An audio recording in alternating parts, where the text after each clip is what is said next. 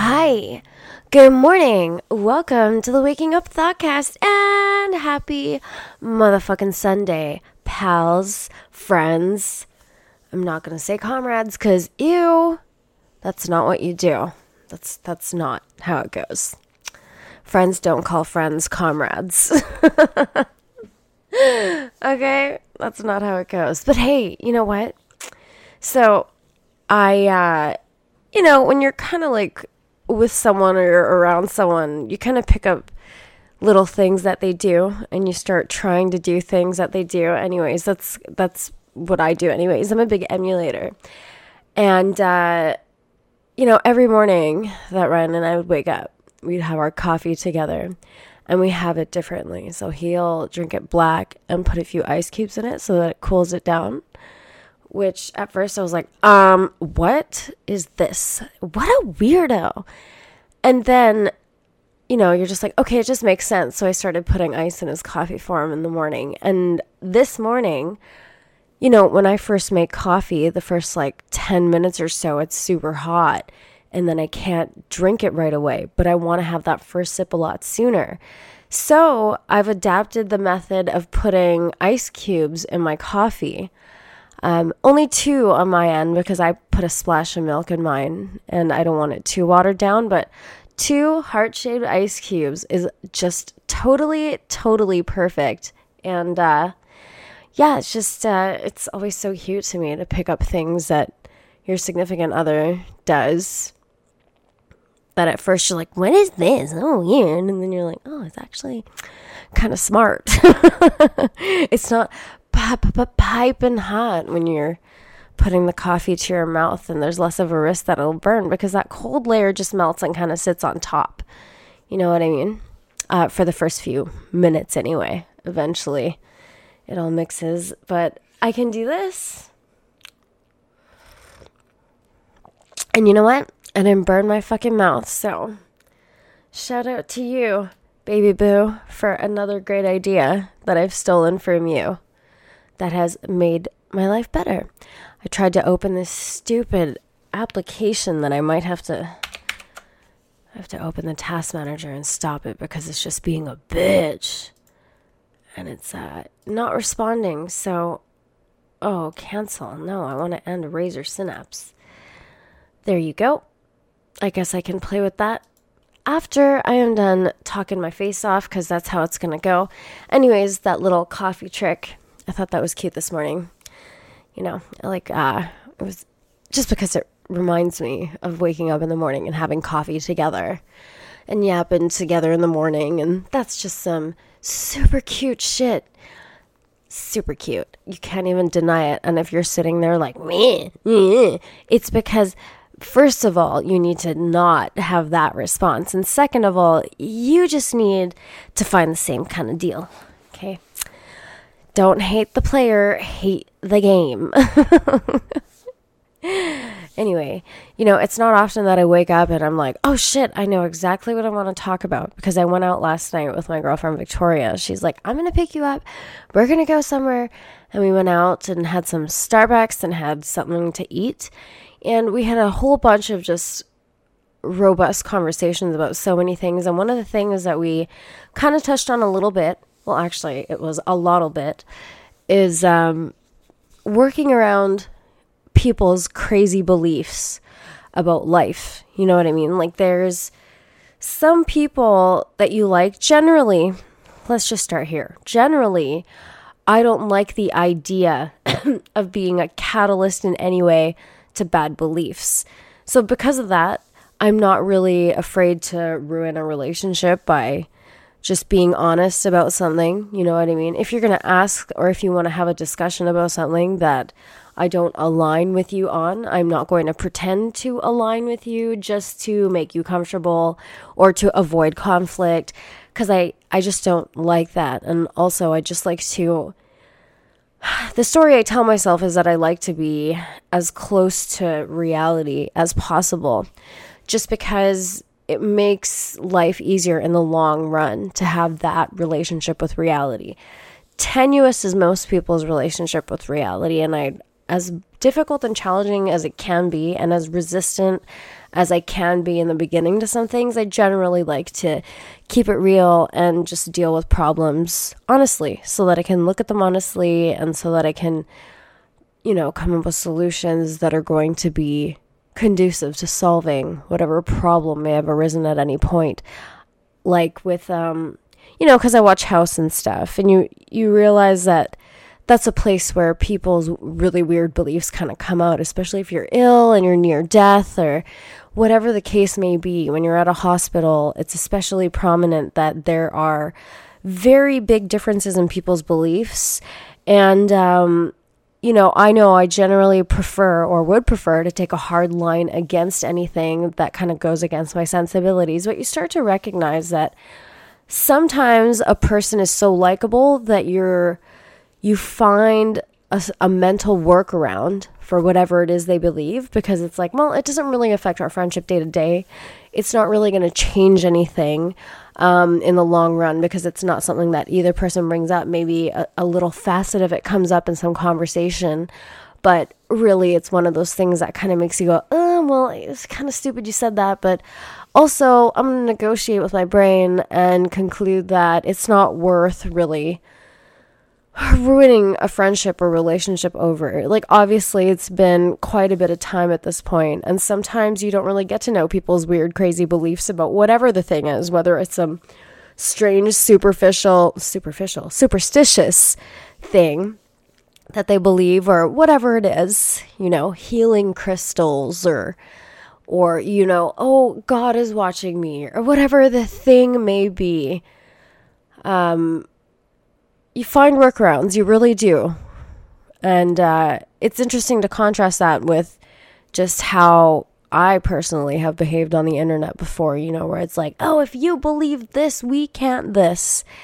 It just kind of makes me like those people who are like, no, I'm for humans, but not for these humans. It's like, nah, you either team human or you're not. And every single human being, even the person who might seem or come off the smartest, has some weird biases or some weird beliefs.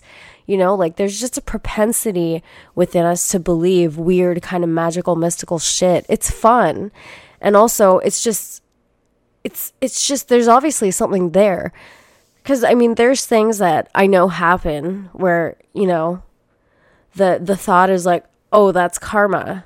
Just as a response. Like, that's just something we're used to either hearing, and we may not necessarily believe it, but we believe something like it, right? Because it's just good when things come full circle, or when we tell ourselves things come full circle, because it's a completion of some sort of narrative or something. And that's a comfort thing that our brain likes. Ooh, it's a completed story. I like it. Ooh, it's a completed event that started at this point and is now, you know what I'm trying to say, right? We just like to see things play out in a way that would make sense to us, whether it's believable or not sometimes. And sometimes we think what goes around comes around. It's a nice little thing to believe, but it's not always true. Karma's kind of a weird... It's an interesting thing just because of what I just went through. And I'm just about to totally go on and repeat myself. You know what I mean? Because that's what happens at 5:30 in the morning. Morning excuse. Yo, that's what we gon' do. But I, in general, on my end, especially if I'm interacting with people interpersonally, don't like to... Holy shit, I hear that rain outside, and I hope I know where my umbrella is, because I'm a little bit freaking out because I can't really remember where I put it. But where was I? Oh, right. In my interpersonal relationships, or when I talk or whatever, I'm generally under the the set and setting mentally that I put myself in is that I'm able to say whatever, even if it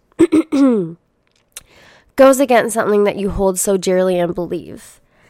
And I'm always up for discussion. I'm always up to talk about things, but other people are not. And they do get a little emotional about the things they believe because for some reason we've fallen into this trap, and I'm not saying I haven't, where what we believe becomes a part of our identity. And Victoria and I were talking yesterday about how, it's interesting based on some of the ideas that people have that cluster together, and not necessarily because they have been forced to be clustered together into an ideology or what have you, but just because certain things seem to group together, right? It's like if you are on the left, people are automatically going to assume about you that you are good with abortion, you're for immigration, like just certain things like that. Just because certain things clump together or are purposely clumped together, which can confuse things. At the end of the day, what it really is every idea needs to be looked at individually on its own and should be able to stand individually by its own merits, which is pretty duh stuff for anyone who's probably listening to this. Like, hello, yeah. But, I find like it's just useful to have conversations to affirm the things that you believe, to work things out with somebody, especially when you have friends who are willing to sit and have kind of discussions with you where you're actually picking apart the things that you do believe, the things that essentially animate your behavior if you do truly believe them, and just making sure that parts of the thing that you believe make sense, and it makes sense to continue to hold an idea considering the circumstances around you or whatever, you know what I mean? Like when you're in a zone in your life where you're kind of like, I want to make changes, I want to make improvements here, it means you have to look at a lot of things that you believe. And a lot of the time, like right now, I find every couple months, I find out something about myself that kind of changes the way that I believe or makes me a little bit more, lenient, I guess, towards what other people believe, because now I've recognized that I believe something super stupid that makes no sense to believe, but I believe it for whatever reason. And until I can just shed that and let go of it, I'm the easiest way to do that is to kind of talk about it and have a feedback post, which is why it's great to have friends who you can talk to about things like that. And it sparks a whole bunch of thoughts too. Oh, okay, well, is this thing worth causing an issue over in your relationships or in your friendships or whatever? Is it worth causing a disruption? Is it worth having a conflict? I don't know. I think I'm leaning more towards a mind of, yeah, it's worth having conflict. And I know a lot of people run away and kind of avoid that, but there's always information that you will get that you do not get while you're in conflict. It reveals aspects of a person that are not revealed in any other way. It's a tense and stressful situation that both people are locked into a tight 69 about, and you can't really let go of the lock until you figure it out. I mean, if it's a relationship worth keeping, of course, it can easily be one of those things you walk away from. But that's not what I'm talking about here. I'm talking about workarounds for people that, some people just stick around in your life. You know them for a long time, and it's been a pretty all right relationship, Sometimes you have people that you're not totally super tight with in your life too. And it's just, I like to consider those things just because I find that every year I think my pool of friends just gets smaller. And I think that's a good thing. I think as you refine and kind of self-identify and actualize a little bit more and recognize the things that you value and don't value, what tends to happen, or what I've seen in my life kind of happen, is that people who don't share the same values tend to naturally just diverge away. We diverge away from each other. And I think that's for an obvious reason. If you don't, it's a lot easier to get along with people who share the same core principles and values as you. And you're more likely to have a successful relationship, friendship, whatever. I mean relationship in a broad sense when I say that word, just to be clear, because I know I've been talking about my whole lovey-dovey situation quite a bit. So I just wanted to clarify and make sure that that's clear. For any relationship that you're having. I lost my train of thought. Mother fudger. It's okay. Maybe it's time for another sip of coffee, yeah? Oh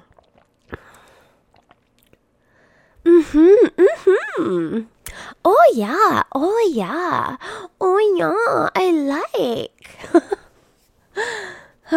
Anyways, all I'm saying is that it's very useful to be able to sit down with a friend and just kind of go over things like that, we've had some pretty crazy people in our lives who we often reflect on, old best friends and old relationships and all that kind of stuff. It's a good way to reinforce the correct behavior is to look at the choices that brought you bad things and to make sure you remind yourself of the choices you made, of the kinds of people that made you feel a certain way, so that you're not again and again running to the same type of people that you just have an inclination towards because of A, B, C, X, Y, Z reasons from the years you spent together or your childhood or whatever the F the thing is.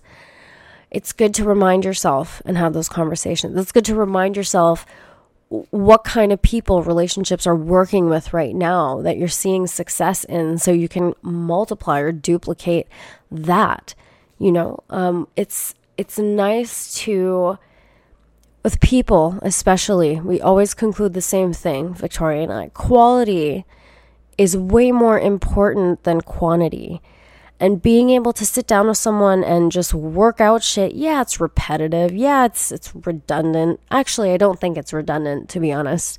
I think repetition and positive reinforcement is a good thing, especially if you're interested in if you're interested in overtaking a pattern previously there that isn't serving you anymore. You have to do it with a pattern that works better and that's more effective and that's more positive and conducive and in line with the values that you hold. But I feel like I'm preaching now, and maybe I kind of am, and I don't mind. It's always a fun thing to kind of acquire information and then share that. You know what I mean? I know that when I listen to a podcast or listen to a friend and they iterate something that I've said already in their own quirky way or whatever, I always appreciate it because the core principle underneath that is the exact same as I'm thinking. And it's like, oh, good, I'm glad. I'm glad I'm not alone. I'm glad that somebody that I see and consider smarter than me, sharper than me, has the same type of thoughts as me. Just because I've assessed it so many times and it seems like the best way to go. For now, that might change. Everything is subject to change. Any good idea is subject to become a bad idea in the right circumstance and vice versa. And that's why things kind of need to be looked at separately. I think we have a tendency to clump and cluster things together. It makes it easier for us to remember things. Memory is associative, but it can certainly be a trap as well, Some of the features of our brain can really be a big trap. A birthday cake with a bear trap inside. It's great and cool, but it doesn't come without its problems. And I think the way to figure all these things out, whether it's a social situation or a touchy topic or just dealing with your own brain, you got to find workarounds around things that are difficult to change, and around things and mechanisms that work a certain way that you're not going to change, but there are certainly ways to work around them. So, reach around and work around. Sometimes that's what you got to do. And it is what it is. And you might be in a bit of an awkward position while you're doing that. But hey, you know what? Things sort out eventually. And I think generally it's nice to be optimistic. And yeah. Sometimes, like, you know, I tell myself, I'm realistic. And some of the things I say, like my friend Victoria yesterday, she's like, you know, I don't know. I think sometimes the way that you communicate might be a little abrasive. Like you might need to be a little bit more aware of how maybe you're phrasing a certain something or saying a certain something. And, you know, I think that there are certain situations in which that is absolutely correct. But there's so many, 98% of the time, I just want to hand something to you Occam's razor style. I'm not interested in lathering it with fat or anything. I just want to give you the meat and I just want to deal with that because maybe you're supposed to feel the punch. Maybe when someone slaps you in the face with a raw chicken breast, it's not supposed to feel good and you're supposed to feel it and it's supposed to be a little bit unpleasant and sticky and gross so that you see what it is you're dealing with here. That's all I'm saying, okay? I'm not into that sugarcoating shit because I don't want that. I don't want to be treated like I'm a baby. I feel like I'm a fully capable person. I can deal with challenging and difficult information. And when people candy coat or sugarcoat things, I feel like, A, that's probably how you want information because I don't think you need to pad it for me. And B, by padding it for me, you're doing me a disservice. You're not letting me take the brunt of the hit that I'm supposed to feel and learn how to deal with full force. You know, life doesn't care about how you feel. Life doesn't care about how you're gonna feel. It just happens and you just deal with it. And I don't like this culture or this part of the culture that's developing where feelings are more important than the facts on the ground. You know, we are organisms that adapt to our environment. We are supposed to be able to adapt to truths and difficult information, not the other way around. So that message is out there at all, and in any capacity where, oh no, you don't adapt. You get people around you and everything around you to change, to bend to your feelings and your sensibilities to make you comfortable. I hate that shit.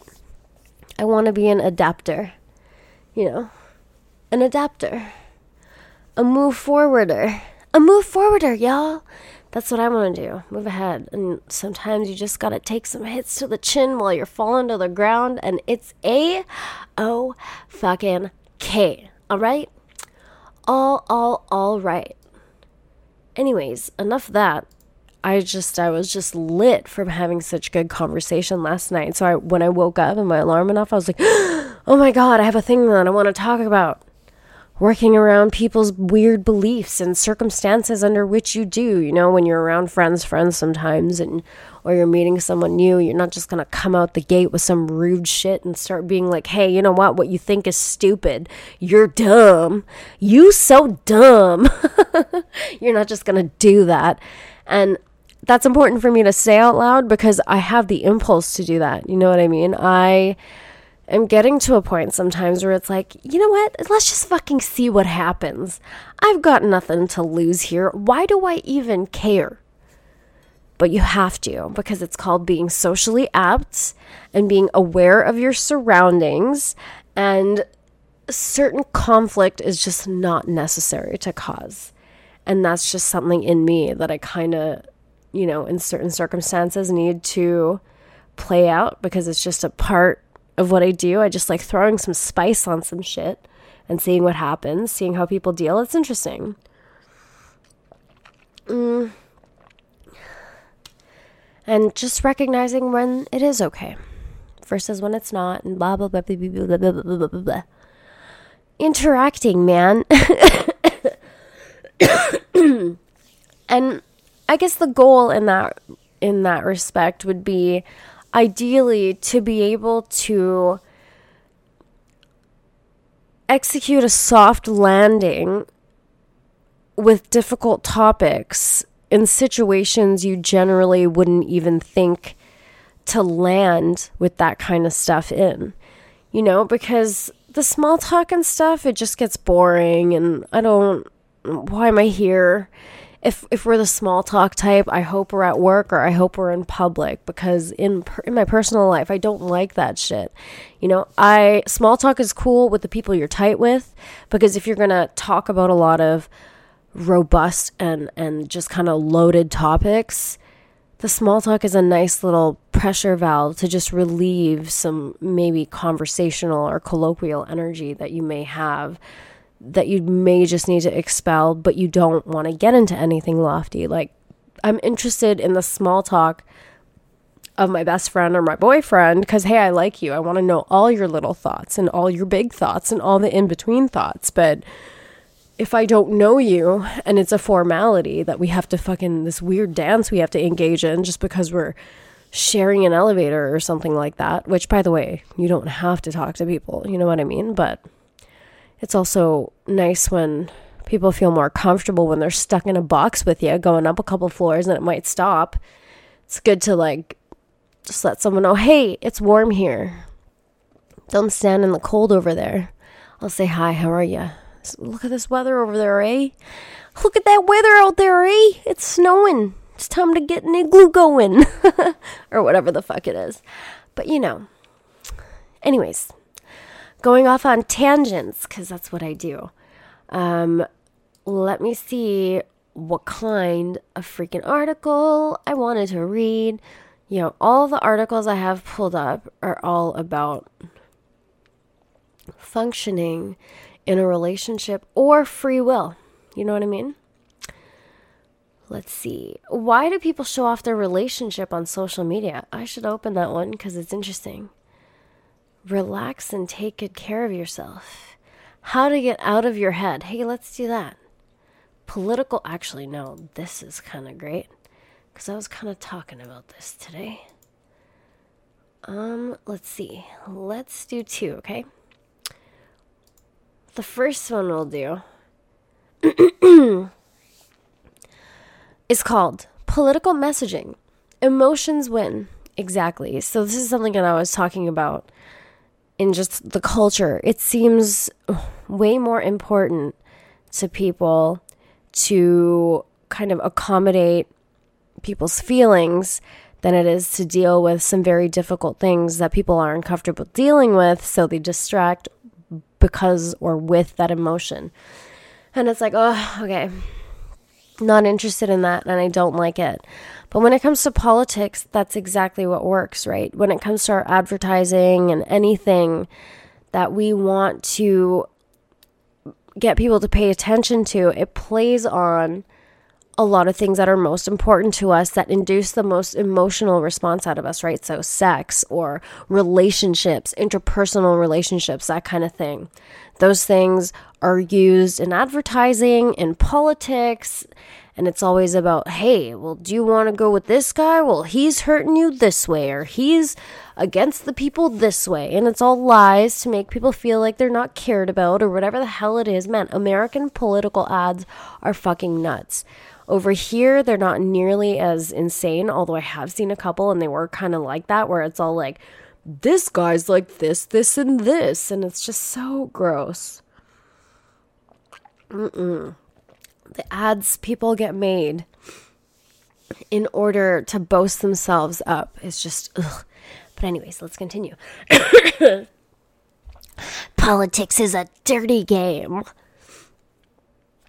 Political messaging. Emotions win. A successful message tells a story that links your gut to your brain. Motherfucker. It's so crazy. I was just talking about this. Like, there is a very important connection between the brain and the gut. And anyways, tangent again. Let's continue.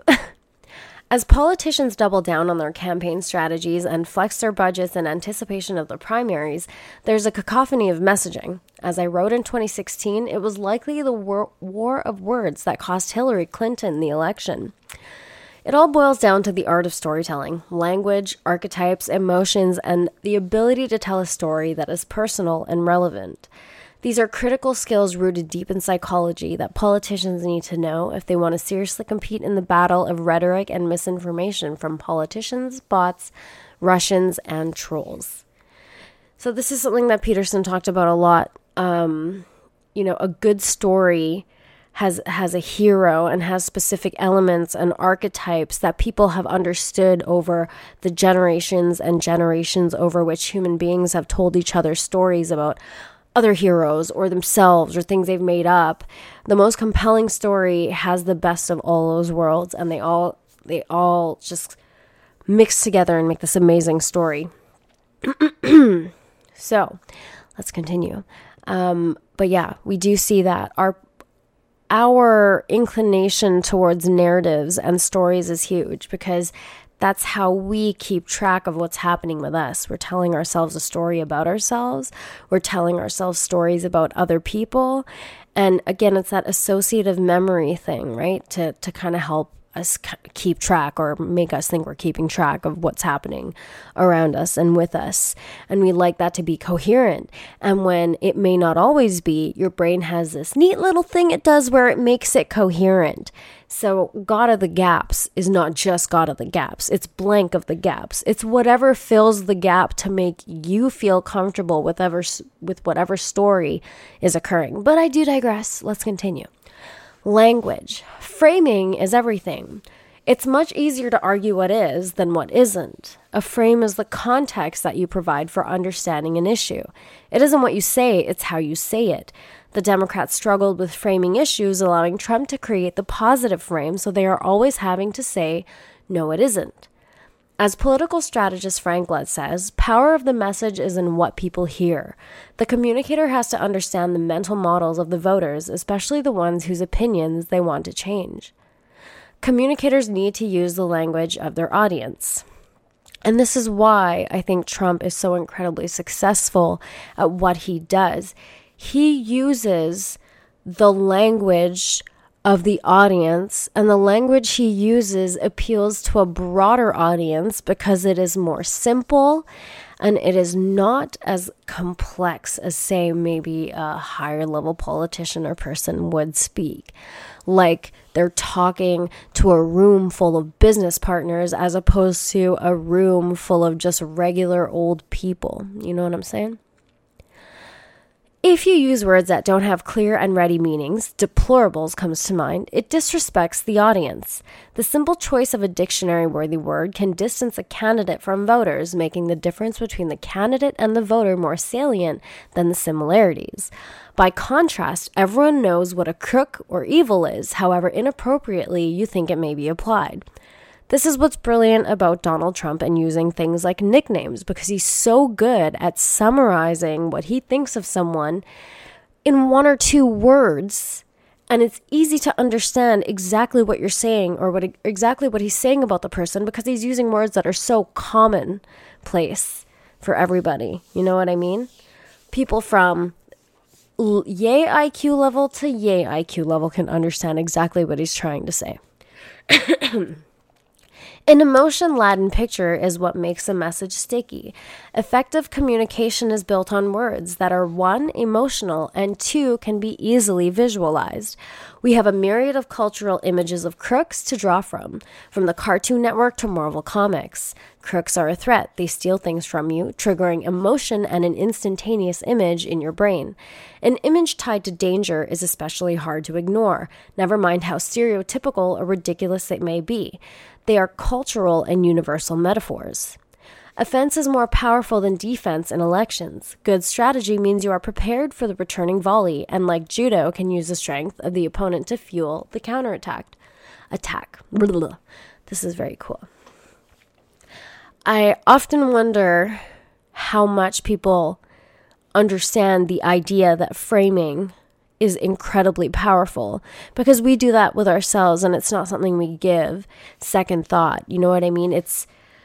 We want to frame things in such a way where it's most beneficial to ourselves. And sometimes you forget that other people are doing that too.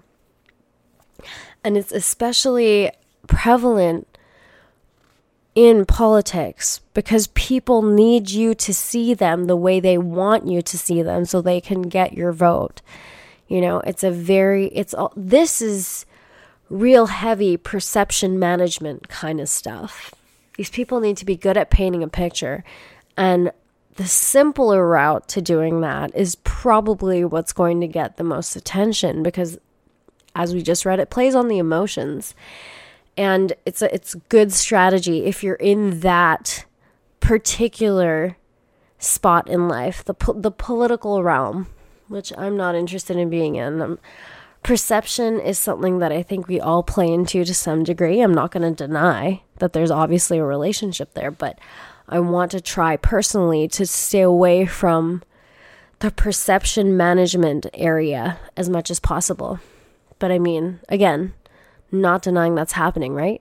Because of course, you're not privy to every detail of my life, which is a form of perception management, even if it's not my intention. But I mean, it's my intention, but not for that reason. But anyways, I'll continue. The use of archetypes. Trump presents a clearly defined and consistent archetype to his followers as a self-proclaimed hero, a champion of the regular guy fighting the government trying to protect the American dream. Never mind that he hangs out with the hedge fund managers, uses his own luxury properties at public expense, won't share his tax returns, or the many other inconsistencies. This doesn't matter. Trump speaks to his voters' fears. Confirmation bias says that we hear what we want to hear to confirm our worldview. We ignore the things that challenge us, especially when we are afraid. The more politicians fire up fear, the less able people will be able to hear anything else. Exactly. Any challengers to Trump need a clear and consistent archetype so that people feel they know them. They need a stronger form of connection, one that is emotional and speaks to instinct and creates a sense of connection.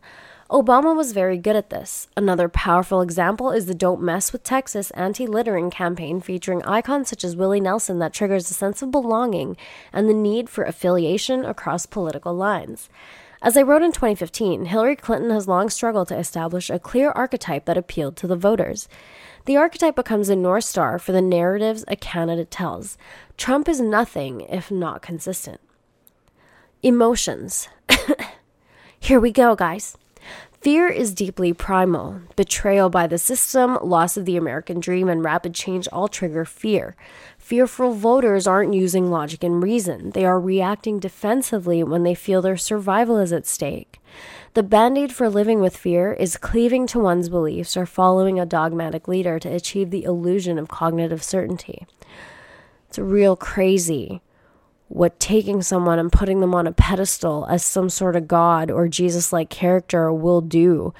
Will help people affirm the things they believe that should actually be causing that fear response to animate some sort of behavior to either make them think differently or to approach a situation differently, to assuage the unnecessary or, unwarranted fear for this kind of situation. Because survival is on a deep level what feels threatened, but it's not.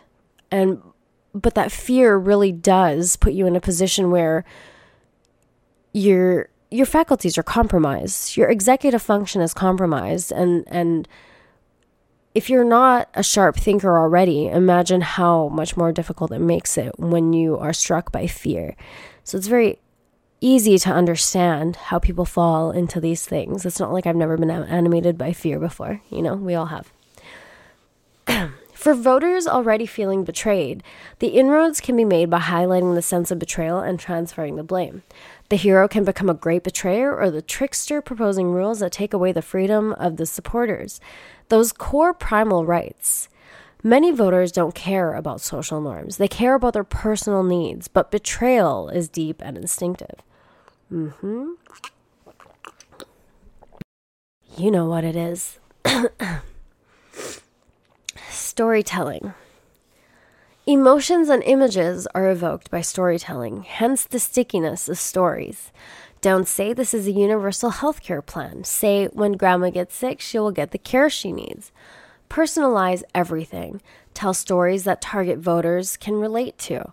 The cleverest slogans in the world won't matter if people don't feel it in their guts. in their guts. Causes have to wrap around stories. Social media addiction, wrap around. It's funny. Social media addiction stories fueled an attempt to regulate tech companies. It doesn't matter that social media addiction isn't a real diagnosis in the DSM. People believe it's a problem. Watch The Music Man or Hitler to see the pattern.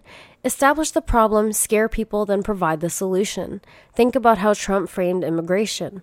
Murderers and lost jobs make pictures. Human rights and fair are non-visual concepts with no immediacy or personal threat. As the candidates jockey for position, it will be instructive to see which ones can communicate effectively enough to shift the frame and claim the narrative. And that's what's freaky about it. That's really about what it is.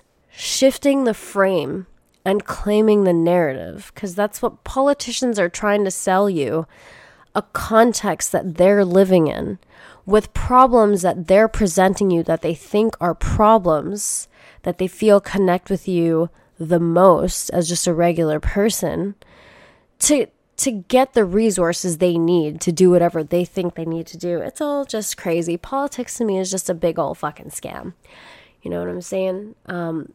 It's just all of politics is nothing but perception management. You know what I mean? And politics also is in the business in general of being perceived as something that's incredibly important. And, you know, this is where our morals go to kind of battle each other out. It's the realm of ideas. It's this. No, it's perceived as that because that's what the people participating in that game want you to think it is.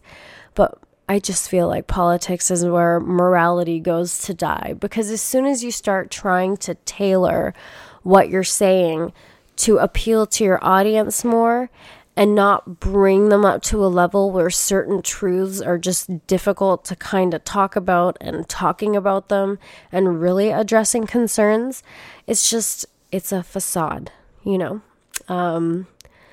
I guess it is definitely good for people to feel like they have something to follow, because I think most people like to follow. It's just a thing we naturally fall into, following. And it's hard to be a leader. But when someone is perceived to be the strong archetypal leader and like fucking 90% of people are followers, it's a pretty easy thing to continue to fuel this whole politics thing, you know? It used to mean something. Government used to be the actual place where people sat down. Like it used to be, what was it? The Greeks, right? They used to sit around in their robes and they used to talk about moral issues and they used to try and figure shit out. Anyways, that's just how Hollywood depicts it. I'm just going to run with it for now. But you know, it's a lot different now. And the things that fuel the political realm are not the things that are conducive to taking care of large populations and really looking at issues that matter. Healthcare, for example, which to me is the biggest one. But I do digress. Politics. It's often why I don't talk about it. It's just a big fucking facade parade, and I'm not super interested in that whole idea. Not entirely interested in that whole idea. I want some real shit, and if you want some real shit, the farther away from politics you get, the better. Anyhow, I was going to read an additional article, but I think what I'll do is save that one for tomorrow, just because, hey, time is of the essence, and I'm running out of it a little bit. And, you know, I need to get ready to go do the work thing and do all that. So, hey, good morning to you. I hope that you're having a great morning if you're listening to this right now. Big hi shout out to Banksy and Christine Santiago. I saw you guys in the comments saying hi, asking me how I'm doing. I appreciate ya, you big sweeties. All you people leaving me comments and saying hi and stuff, and I'm still getting feedback on that vegan gain shit. Dude, I got a message on Instagram a couple days ago in the inbox that filters through to not be in my actual inbox, because thank goodness for that, where someone's like, you got fucking owned by Vegan Gains. And I'm like, oh my God, that was like 2 years ago. Like, who fucking cares? I never respond to those, and I don't check them until like a week or two later because I'm so absolutely shit at checking Instagram DMs. But I get them. I still get them. And hey, cool. I appreciate you taking out the time to pop in and say hi, no matter what it is, whether it's negative or positive. You're either going to make me laugh or you're going to make me smile. And that's how it's going to go. So big thanks to you for that. I hope you've been enjoying your weekend. You know, it's been beautiful here. I cannot complain about the weather. And I really, really love it. What else can I say? Hey, get a WUT mug, yo. Get yourself the mug that everybody's talking about. It's the waking up mug. Okay? Want to be in Good Morning Club? Get a waking up Thoughtcast mug. Get a mug. We can be best friends. Find me. Everything's in the description. Peekaboo. There I am. It's not very difficult. Anyways, have a great day. Bye. Bye. Bye. Bye.